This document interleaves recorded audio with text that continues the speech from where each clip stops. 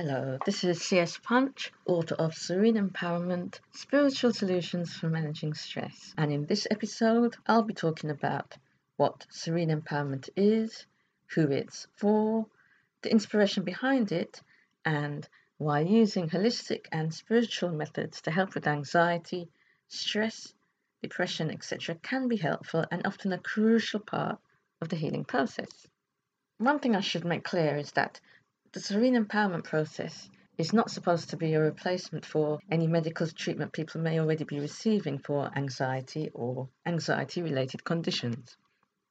The Serene Empowerment process can be used alongside treatment that you're already receiving. It's meant to be an accompaniment or complementary, a helpful addition to any treatment that someone may already be receiving. And of course, if you're not taking any medical treatment, it's fine to use the Serene Empowerment process as well. So with that, I'll start off with what Serene Empowerment is. As you may have guessed by now, it's a holistic and spiritual process for managing stress and alleviating anxiety. The Serene Empowerment process has been inspired by 12-step programs, such as the one pioneered by Alcoholics Anonymous. Instead of 12 steps, though, in the Serene Empowerment process, there are 12 stages, and I'll explain the difference in a little while. But before I get onto that, I want to talk a little bit about who the Serene Empowerment process is for.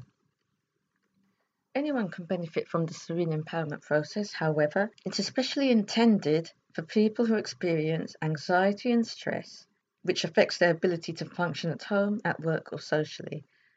The 12 stages of Serene Empowerment can also be helpful for people who have conditions that are related to anxiety, such as depression, eating disorders, where there's a lot of anxiety around eating, food, and body image, perfectionism, where there's anxiety about not being good enough or letting people down, worrying about other people's disapproval or how you're being perceived by others, and work addiction, which is often referred to as workaholism.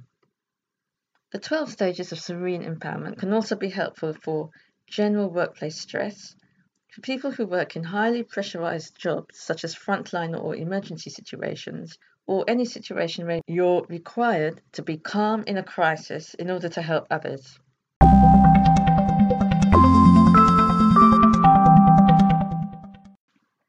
As I've said, the Serene Empowerment process was inspired by the structure of the 12-step programs, although the content of the Serene Empowerment process is often significantly different. The first 12-step program, pioneered by Alcoholics Anonymous, was originally just 6 steps. These were: number 1, we admitted that we were licked, that we were powerless over alcohol. Number 2, we made a moral inventory of our defects or sins. Number 3, we confessed or shared our shortcomings with another person in confidence. Number 4, we made restitution to all those we had harmed by our drinking. Number 5, we tried to help other alcoholics with no thought of reward in money or prestige. And number 6, we prayed to whatever God we thought there was for power to practice these precepts. And these 6 steps were later broken down and expanded into 12 steps. As I said, although the 12 stages of Serene Empowerment are similar in format to the 12 steps, the content and context are somewhat different. For example, for perfectionists, people pleasers, people with performance anxiety or social anxiety, etc., it's probably not a good idea to focus on defects and sins because we may use it as an excuse to beat ourselves up, or it may increase our self-consciousness around others or our sense of unworthiness. And for the same reason, there's also more of an emphasis on self-forgiveness in the 12 stages of Serene Empowerment. The first 6 stages of the Serene Empowerment program are about healing our relationship with ourselves. And the next 6 stages, stages 7 to 12, concern, among other themes, our relationship with others.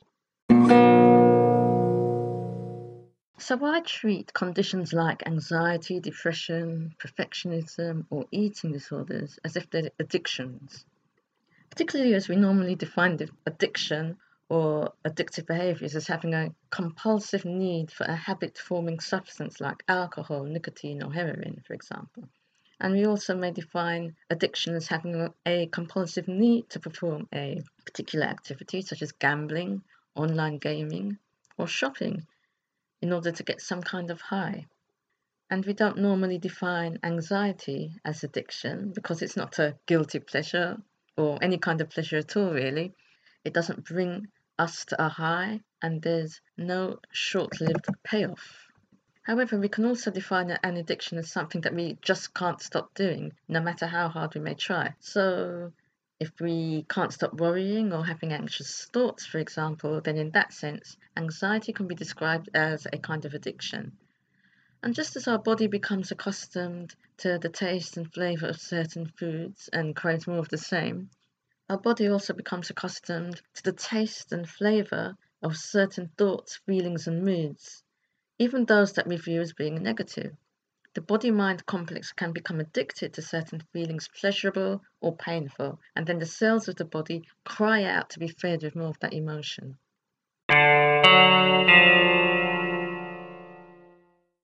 So, why have I called it 12 stages and not 12 steps? Well, let's look at the difference between steps, states, and stages. Steps are like instructions. They can make up a formula or a recipe. You follow each step and hopefully attain a successful outcome. A state of mind is usually temporary or fleeting. For example, you can be in a peaceful state of mind for a few days when you're on holiday or on a retreat. Then, when you get back home and have to return to work, you may enter an anxious state of mind, which may last until the weekend when you have a couple of days off. I see stages as being more permanent.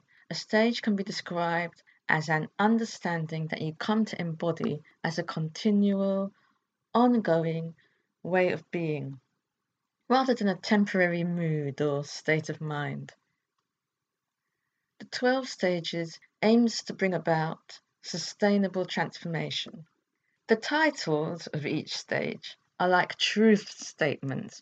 I don't really mean truth statement in the legal sense, as in a signed document. Let me give you an example of one of the truth statements for serene empowerment. Here's one of the shorter ones. It's for stage 4, and it states, we recognize that what we think creates our perception and therefore our experience of reality. The truth statements for the 12 stages are not instructions or steps in the sense of being a recipe for success. They're also not really affirmations. They're more like realizations that you move into as you progress at each stage of development. And it's not a linear process, really. It's more cyclical. Truth statements can be described as something that we already know to be true, or that we're committed to bringing into our experience. And finally, why use holistic and spiritual methods to deal with stress and anxiety?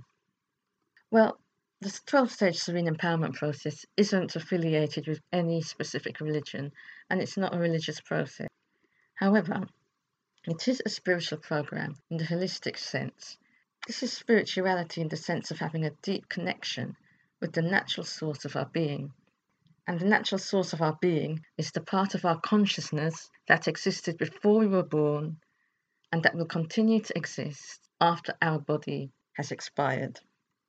Just as we have a physical, emotional, and mental part of the self, we also have to include our spiritual self as part of who we are. We often forget that. This essential, original spiritual self has never been hurt, never been scared, never been traumatized, and can be a reservoir of wisdom and healing when we learn how to connect with it. We have many barriers within our physical body.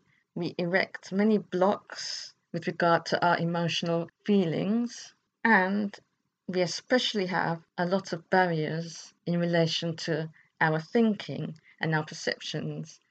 And this expresses itself and manifests as our beliefs, opinions, prejudices, and judgments. And so connecting with our essential, original spiritual self, which has the power to accept and transcend everything. In connecting with this spiritual self, we learn how to dismantle gently the blocks and barriers that obstruct our confidence and our well being. Just as we need to nourish our bodies, we need our spiritual resources to nourish our minds and give us an innate sense of well being. When we ignore or neglect the spiritual part of ourselves, we're starving our physical, mental, and emotional parts because we're ignoring the most important part, the spiritual part that gives us strength, power, innate wisdom, and inner healing. So, in the next episode, I'll give an overview of stages 1 to 6 of the Serene Empowerment process, going into more detail. If you'd like to get more information about the 12 stages of Serene Empowerment, you can read the book Serene Empowerment: Spiritual Solutions for Managing Stress. It's available in online bookstores, including Amazon, in both paperback and ebook formats.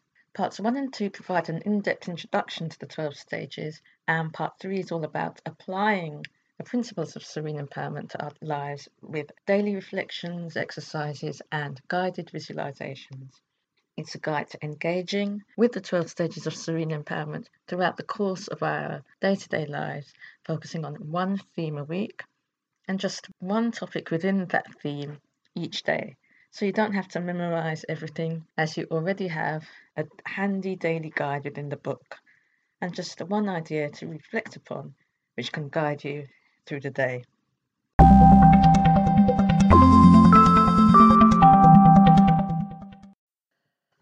I hope you found this helpful. If you'd like more of the same, please subscribe to this podcast.